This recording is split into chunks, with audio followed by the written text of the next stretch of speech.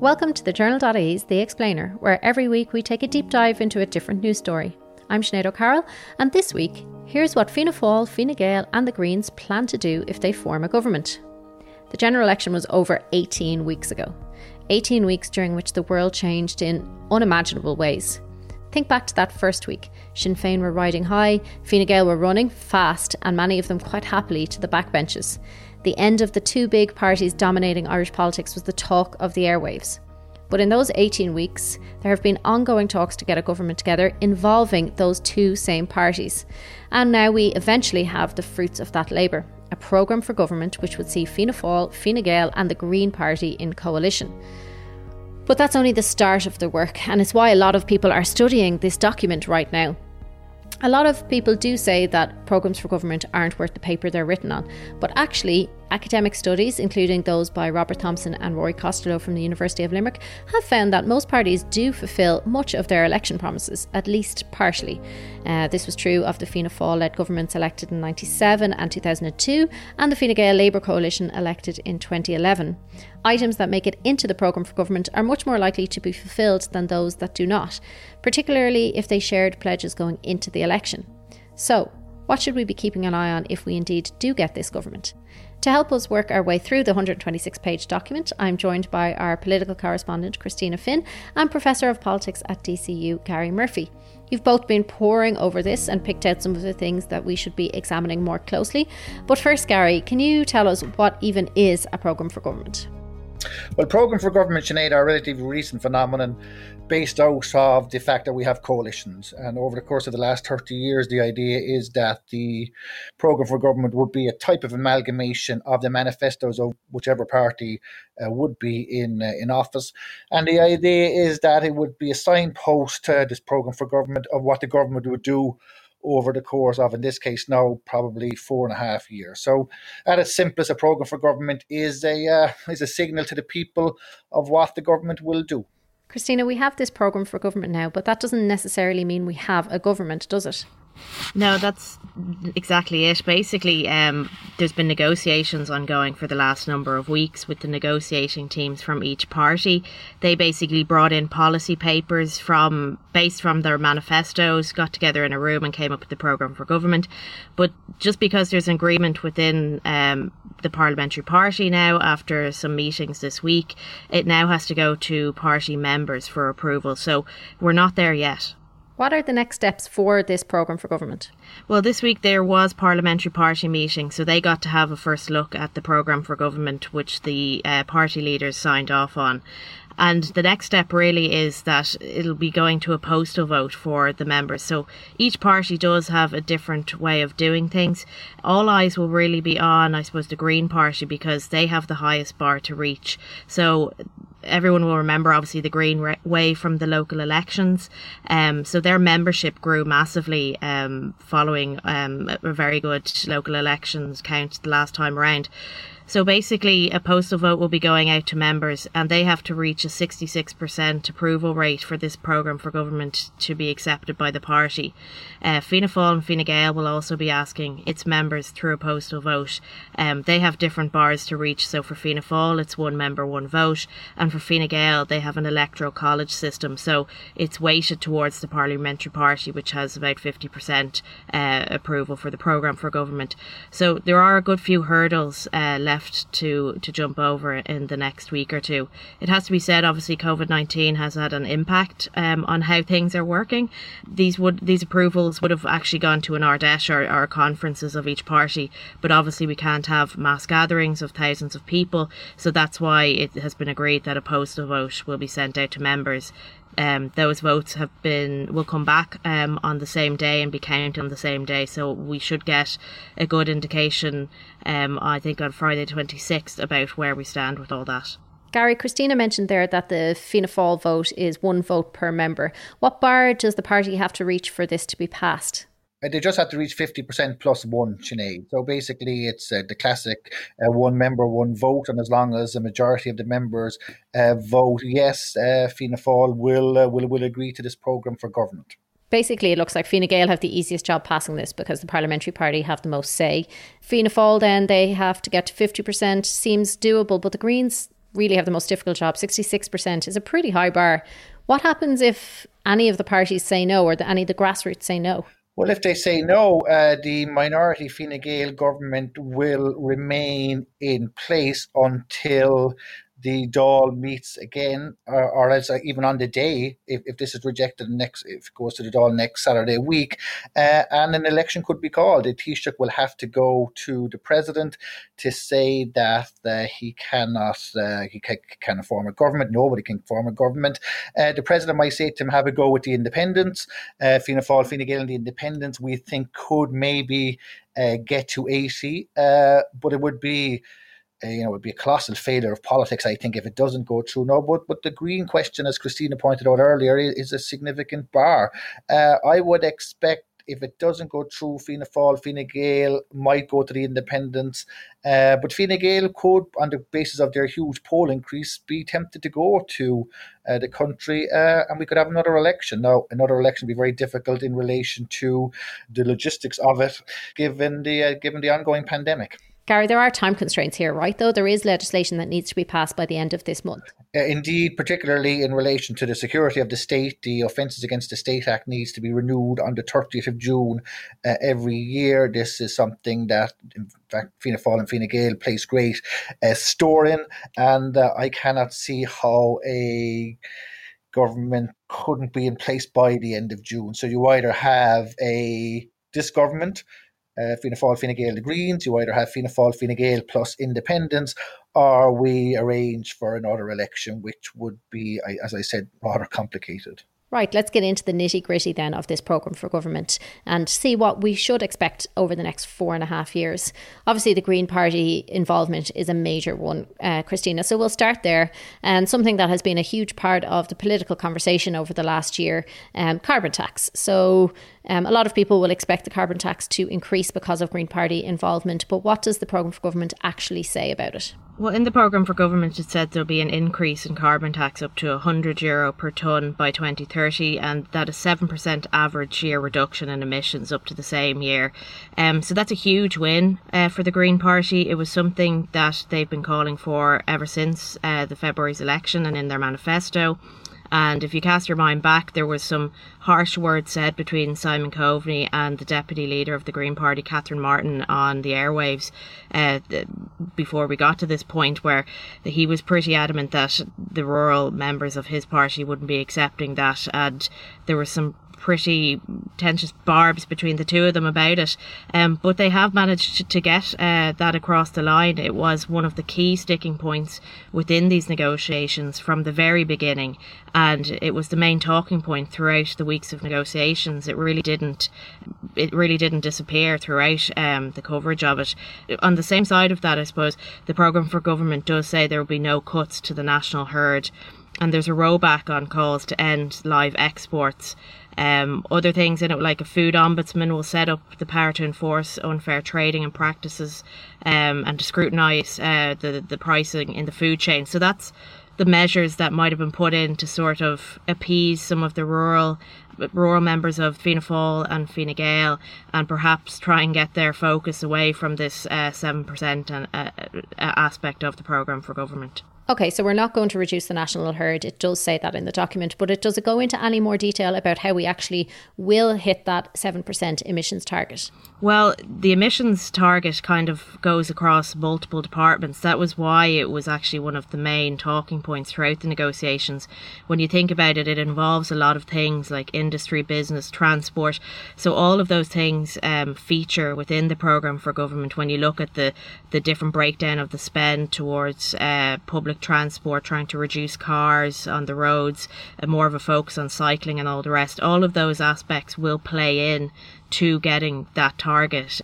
But I think it definitely will be something that the Greens, if they manage to get it over the line over the next 5 years, which I think the other parties will definitely have to honour, because, as we said, it was really their main fighting point throughout this. Is this a big win for the Green Party, Gary? It certainly is, Sinead, and I don't think this programme for government would have seen the light of day if this particular aspect wasn't in it. I don't think there's any way the Greens could have sold the programme for government if it didn't have the 7% reduction per year up to 2030. It was, in one way, it's the raison d'etre of being in the Green Party, and if they weren't able to get that over the line, I think the negotiations would have collapsed, and I think that probably goes to the heart of why Fine Gael in particular rode back from Simon Coveney's rather trenchant comments of at the beginning of the process. No, he did point out just yesterday when the deal was published that a lot of the heavy lifting and the preparations would go in the first few years, and we would see the benefits as a country of these carbon reductions in towards the latter end of this government and indeed into the next government. But I don't think this programme for government would exist if this wasn't in it. Something else that has dominated the news cycle for pretty much the entire lifetime of the last government was its housing policy and the continued crises in housing and homelessness across the country. What have we got in this programme for government that would hope to address some of those failures? Yeah, well, housing, as we know, was a dominant issue in the general election. The exit poll said it was the second most important issue after health for voters, and it is reflected. I think that is reflected in the programme for government. What strikes me about it, it's very state-oriented. The idea of the private developers being a solution or a panacea to ills certainly has taken a backseat, and the Fine Gael seem to have accepted that it is the responsibility of the state to provide housing. Specifically, it promises more than 50,000 additional social homes over the course of the programme. And then it goes on to talk about things like rental reform, which is again a big issue, and renters, as we know, and the dissatisfaction with high rents in the urban areas was a huge issue in the general election. There is still a debate, I think, about what actually accounts for social housing and even affordable housing. But the Land Development Agency is now being given a frontal role in providing the solution. So what I gather or what I get out of this is that it's now on the state to provide houses for its citizens. Christina, do we have any idea who our next housing minister could be? Has that something that's been talked about since we've seen the programme for government? Well, there's a lot of speculation about who's going to get what ministry, but housing, I suppose, has kind of turned into a bit of a health portfolio. When you think about the difficulties that Owen Murphy faced in the last government and the criticisms he got, it certainly won't be Owen Murphy sitting at the cabinet table with that portfolio anyway. There has been speculation perhaps Paschal Donoghue might take it on, somebody with a bit of experience, because as we said, this was the main talking point before we had coronavirus, before we had the general election, all the rest. Housing was the number one issue, and it's still there. There's still people that are facing difficulties. Now we will have to see obviously what sort of impact the COVID-19 has had on different aspects of it when it comes to short-term lets. But I think an interesting thing in the programme for government is the focus on local authorities perhaps taking more of a key role when it comes to social housing developments, raising the limit at which they can spend money. And there's also a focus on them not having to get some sort of department approval, because that was sort of a lot of criticism coming out in the past about there were projects ready to go, local authorities were ready to get going on them, and they were being halted, I suppose, by bureaucracy and all within the department. Obviously, on the flip side, we've had a history, I suppose, of planning issues in this country, so there would want to be some sort of oversight to make sure that we're actually doing development and housing development appropriately in this country. And sorry, Sinead, one final point which I think is important is that the government has prioritised the idea of every citizen in the state being able to own their own affordable house, and an affordable house purchase scheme is front and centre again of the housing policy, and we'll have to wait and see. But I think it's unquestionable the government will have to act because come the next election it'll be crucified if it doesn't do something about it. One of the other things that people probably would like explained, Gary, is this talk of a 2-to-1 ratio for infrastructure spending. What do we mean by that? Can you explain it to us? Well, this is the idea from the Green Party that the state should prioritise 2/3 of its spending on infrastructure and 1/3 on taxation. Basically, the idea here is that again, and I think it's very strong in this idea of the state. In one way, this is quite a left wing approach. It is a 2-to-1 ratio in capital spending between new initiatives, particularly in roads. And I kind of think this is a significant victory for the Green Party. And in one way, I would say this is the second most important thing for them after carbon emissions. And in one way, they are linked. So what it is suggesting is that the be a 2-to-1 ratio between new public transport infrastructure and new roads. So in other words, public transport taking a significant priority over car ownership and private transport. And again, this has been a long cherished green goal of the idea of moving more and more people to use public transport and sustainability. And in many ways, it links in with what we discussed earlier with carbon emissions. So this idea of the public good, the public interest by using public transport as distinct from the priority of car drivers is central to the document. And again, I think to use a sort of parlance that's been used, this is probably a win for the Green Party. It remains to be seen how much new roads will be built, and there is a question mark about the Cork-Limerick motorway still. So I think this is again an important element in the Greens being able to sign up for this deal, or certainly its parliamentary party. I would just say on the flip side of that, a red flag would be waving for a lot of people within living within rural Ireland and the grassroots members of Fianna Fáil and Fine Gael perhaps on this one, because I was speaking to a number of TDs after their parliamentary party meetings, and there is a concern about the 2-to-1 ratio, and particularly those big road projects. It was only a couple of weeks ago, I think, Pascal Donoghue was outlining the progress reports on the National Development Plan, and a significant chunk of that document was road projects that were earmarked for beginning of construction over the next couple of months. And if there's a question of them being halted or put on the back burner, there will be a lot of concerns raised at different areas around the country, who are perhaps saying that public transport is all well and good for areas like Dublin and the larger cities within the country, but when you're talking about getting from one end of the country to the other, from rural towns and villages, they'll be seriously concerned about what that might mean for them. And one of the few costings that we have in this document is the fact that there is a total of 360 million will be allocated to cycling and pedestrian projects each year during the course of the lifetime of the government, which is a significant sum of money by any means. Would we have seen that level of spending on cycling infrastructure in this country before? Certainly not. And, Eamon Ryan has been cycling to the Dáil ever since he first got elected, and actually ran a cycling business in his UCD days decades ago. It's something he's always been committed to. But I think Christina is right. I mean, there is an issue about the Greens and rural Ireland. Eamon Ryan has been very strong on the idea that the Greens are actually good for rural Ireland, but many who live there remain sceptical.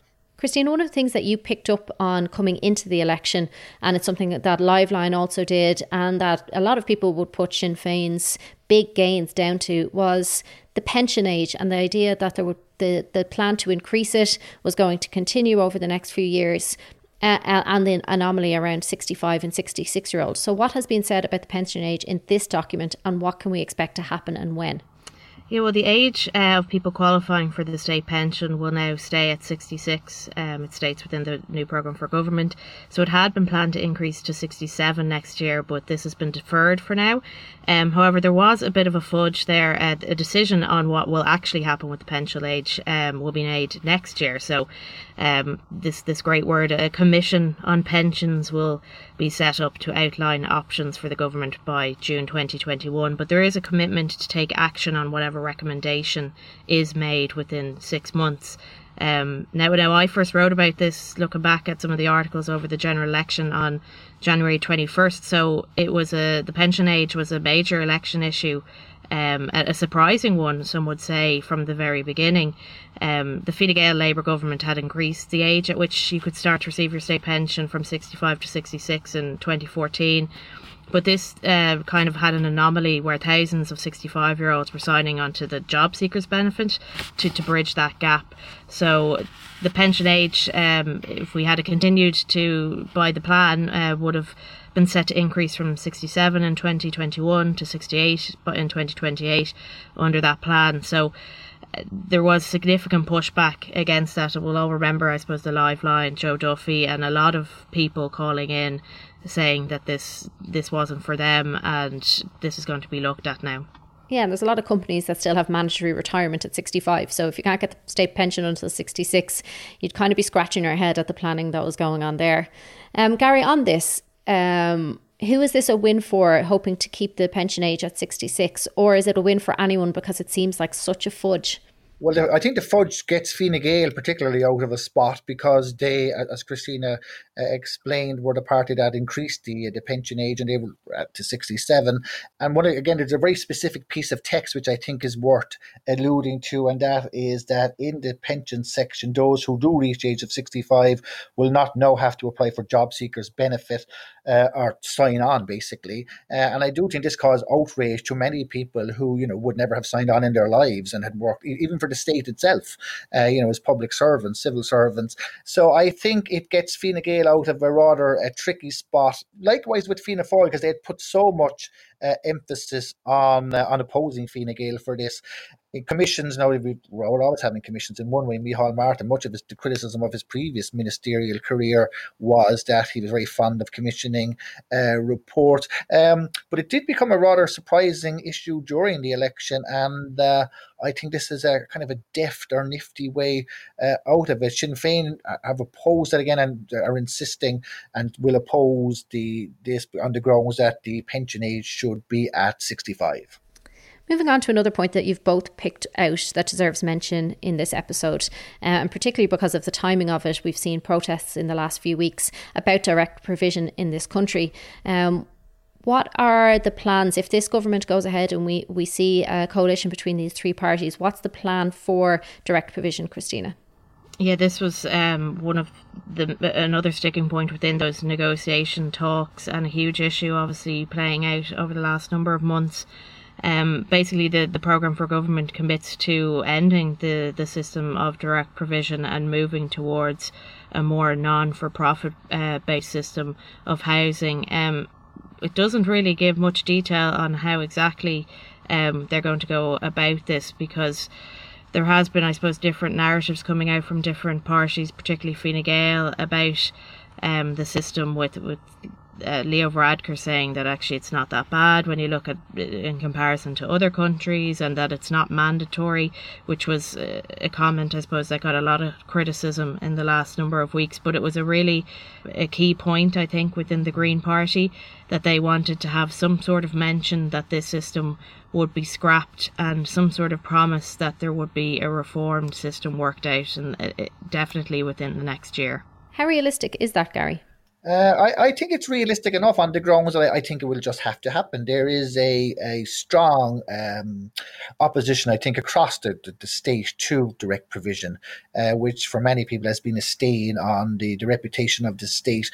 The language is quite strong. It commits, as Christina said, to ending direct provision system and, quote, will replace it with a new international protection accommodation policy centred on a not-for-profit approach. And I think the not-for-profit is also important on the grounds that there was much complaint that many of these direct provision centres were substandard.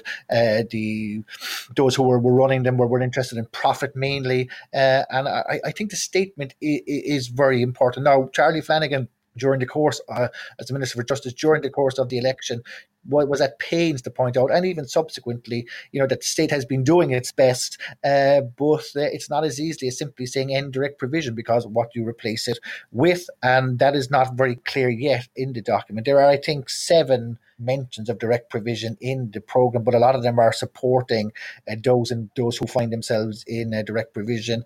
Students get a mention. So I think the important point here is the signal that direct provision will end, and the details are yet to be worked out. Yeah, and the Catherine Day review into direct provision and what should happen to it came out before the programme for government. So a lot of this may have been inevitable anyway, but definitely one to keep an eye on over the coming 18 months to 24 months. Other things that we'll be keeping an eye on here, it's particularly in newsrooms because we love a good vote, a good referendum. Gary, what is the plan for this government? Do they have already a focus on what they would like to see votes taken on? Well, the programme for government is quite cleared on 3 referenda and then unsure on another couple of ones. So basically what it proposes to do is have a referendum on the right to a home. This is something long cherished by the left, but opposed for decades, particularly by Fine Gael. And there is a question mark about the wording. And as we know, if we look at something like the Eighth Amendment, the wording on these things is really important. The second one is the place of women in the home. Obviously, an article that is so archaic and out of tune with modern Ireland that it seems a relative no-brainer. And the third is votes for immigrants in presidential elections. Now, I, in many ways, have been critical of this third one before on the grounds that I'm not sure you actually need a referendum. I think this could potentially be legislated for, and I'm not sure what's so special about presidential elections as distinct from any other election. But be that as it may, that is what's in the programme for government. Then there are potential another bunch of referendums, and particularly it's going to would have to be either sent to a citizens' assembly or to some other group, and the idea then is these might go forward for a referendum. And I think particularly there will be of interest is the possibility of having one on the public ownership of water. There is a people power element to this document, to this programme for government, Christina, because there is a lot of stock put in a citizens' assembly procedure as well. What kind of things could we see being held at citizens' assembly level over the coming years? Yeah, well, I think a really interesting one is on drug policy in this country. It's obviously something that's been discussed for years in terms of how Ireland deals with substance abuse. So the programme for government does say that a health-led approach to drug misuse should be taken on board, and it speaks about substance abuse and addiction affecting people from all walks of life. So it has committed to convene a citizens' assembly to consider matters relating to drug use, and also, interestingly, to examine the regulations and legislation that apply to cannabis use for medical conditions and palliative care, drawing some experience from the Northern Ireland and UK experience. So I think when that actually kicks off, that would be a really big debate, I think, for this country to have. We'll get probably a lot of coverage when we talk about moving away from focusing on convictions and seeing drug and substance abuse as more of a health issue. I think it makes sense, as one TD said, that we're very late to the game with this. We're rather quite behind a lot of other EU countries when it comes to how we deal with substance abuse and drugs, and a lot of people saying that this citizens' assembly couldn't come quick enough. There's also a mention of an electoral commission while we're on the subject of people power, Gary. What would this electoral commission do? Well, that is something that I and many others in the political community, political science community, have been calling for many years. So basically, our elections are currently run by the Department of the Environment over the course of its various names in the history of the state. And to be perfectly frank, it hasn't worked as well as it should work. For instance, the electoral register is a mess. So often, as you know, people, their voting cards don't turn up. People who are dead remain on the register for years. People who are alive don't appear in the register. And so the basic idea is that you would farm out how the state runs its elections, how it runs referendums to a professional electoral commission, as is the case in many other states. And this programme for government finally seems to signal that will happen. It says it will establish an electoral commission to provide oversight of elections and referendums, to inform the public about elections and referendums, to update and maintain the electoral register, and to conduct elections, which will be in place by the end of 2021. And I cannot stress how important this is, because if you can't have trust in your electoral register, then you're in a bit of bother. And that electoral commission, I think, is also important, Sinead, because in a subject close to your own heart, it will the electoral commission will be empowered to regulate online political advertising in the public interest. It'll also examine the use of postal voting and the use of posters. So I think this is a pretty important development, and it's something that, in my view, can't come a moment too soon. So that's kind of a win for the political scientist community, Gary, is it? But I think a win for the citizens. I think a win for the citizens of the state, because the trouble has been that there is without being too critical, there is a section in the Department of the Environment that has treasured its ability to run elections in the state. But I think it is time to move forward. Other states have moved forward to electoral commissions, and I think that's what should happen here. Christina, it's kind of hard today to talk about this without talking about how this will impact on all of our pockets and what the plan for tax is, especially with the backdrop of everything going on, all of us being at home, a lot of people being at home, not able to work. What is the plan for taxation, and is it a realistic plan? Well, that's the big question, I suppose. A lot of parties would have gone into those negotiations with an idea of what they want to do in the taxation side, and Fine Gael was very clear that they did not want any income tax increases or USC rate hikes. So they got a win on that one, because that's exactly what's in the programme for government. Leo Varadkar really dug his heels in on this one. It's a simple argument to make, but when you hike up people's taxes, it doesn't do very well for your votes. And it was probably one of the reasons why the Labour Party said they didn't want anything to do with getting involved in negotiations, because they were actually in favour of increasing taxation in terms of getting more bang for our buck in terms of services. But Fine Gael were very clear that they did not want to go down that road. But the big question is exactly that, is we're heading into a very uncertain time in terms of the economy. Even when this programme for government was agreed by the party leaders, each one came out with a caveat of challenging times ahead for Ireland and having to work together to build the country back up. So the question is, I suppose, a programme for government, it's a lovely document with a lot of promises. Perhaps it's a bit of a wish list when you look at some of the key challenges we will face, and a lot of eyes will be looking at how exactly, as we said, we're going to pay for it all. Well, just on tax, I think clearly, if one reflects why do people vote for Fine Gael, one of the issues is clearly they're seeing as the party of enterprise and a party traditionally of low taxation. So notwithstanding COVID-19, I think it was really important for Fine Gael that they would be able to say to their supporters that there will be no hikes in income tax or USC. Now, remember, way back in the 2016 election, they promised to abolish USC fully. And of course, that never happened. So I think if Fine Gael stands for anything, it's supposed to stand for low taxation. And in that context, I think that's why the document does reflect that, because many in Fine Gael, I think, have been upset with the programme for government because of the constant talk, including by myself, that it has been... there are a lot of wins, so-called, for the Greens and even for Fianna Fáil, but there's not much of a Fine Gael imprint on it, and I think that's where the taxation comes in. Christina, before we head off, can you pick out a couple of things from the document that you think that we should be keeping an eye on over the coming years? Well, I think there's a couple of ones that kind of jumped out at me in terms of perhaps the Greens. There's a win there for them on a micro generation scheme, which will allow property owners sell access power to the grid, and they want that running within 12 months. So that's perhaps a good way for people to make a few extra quid if they can get involved with that. Another one, I suppose, that jumped out with me was the free contraception for women aged between 17 and 25.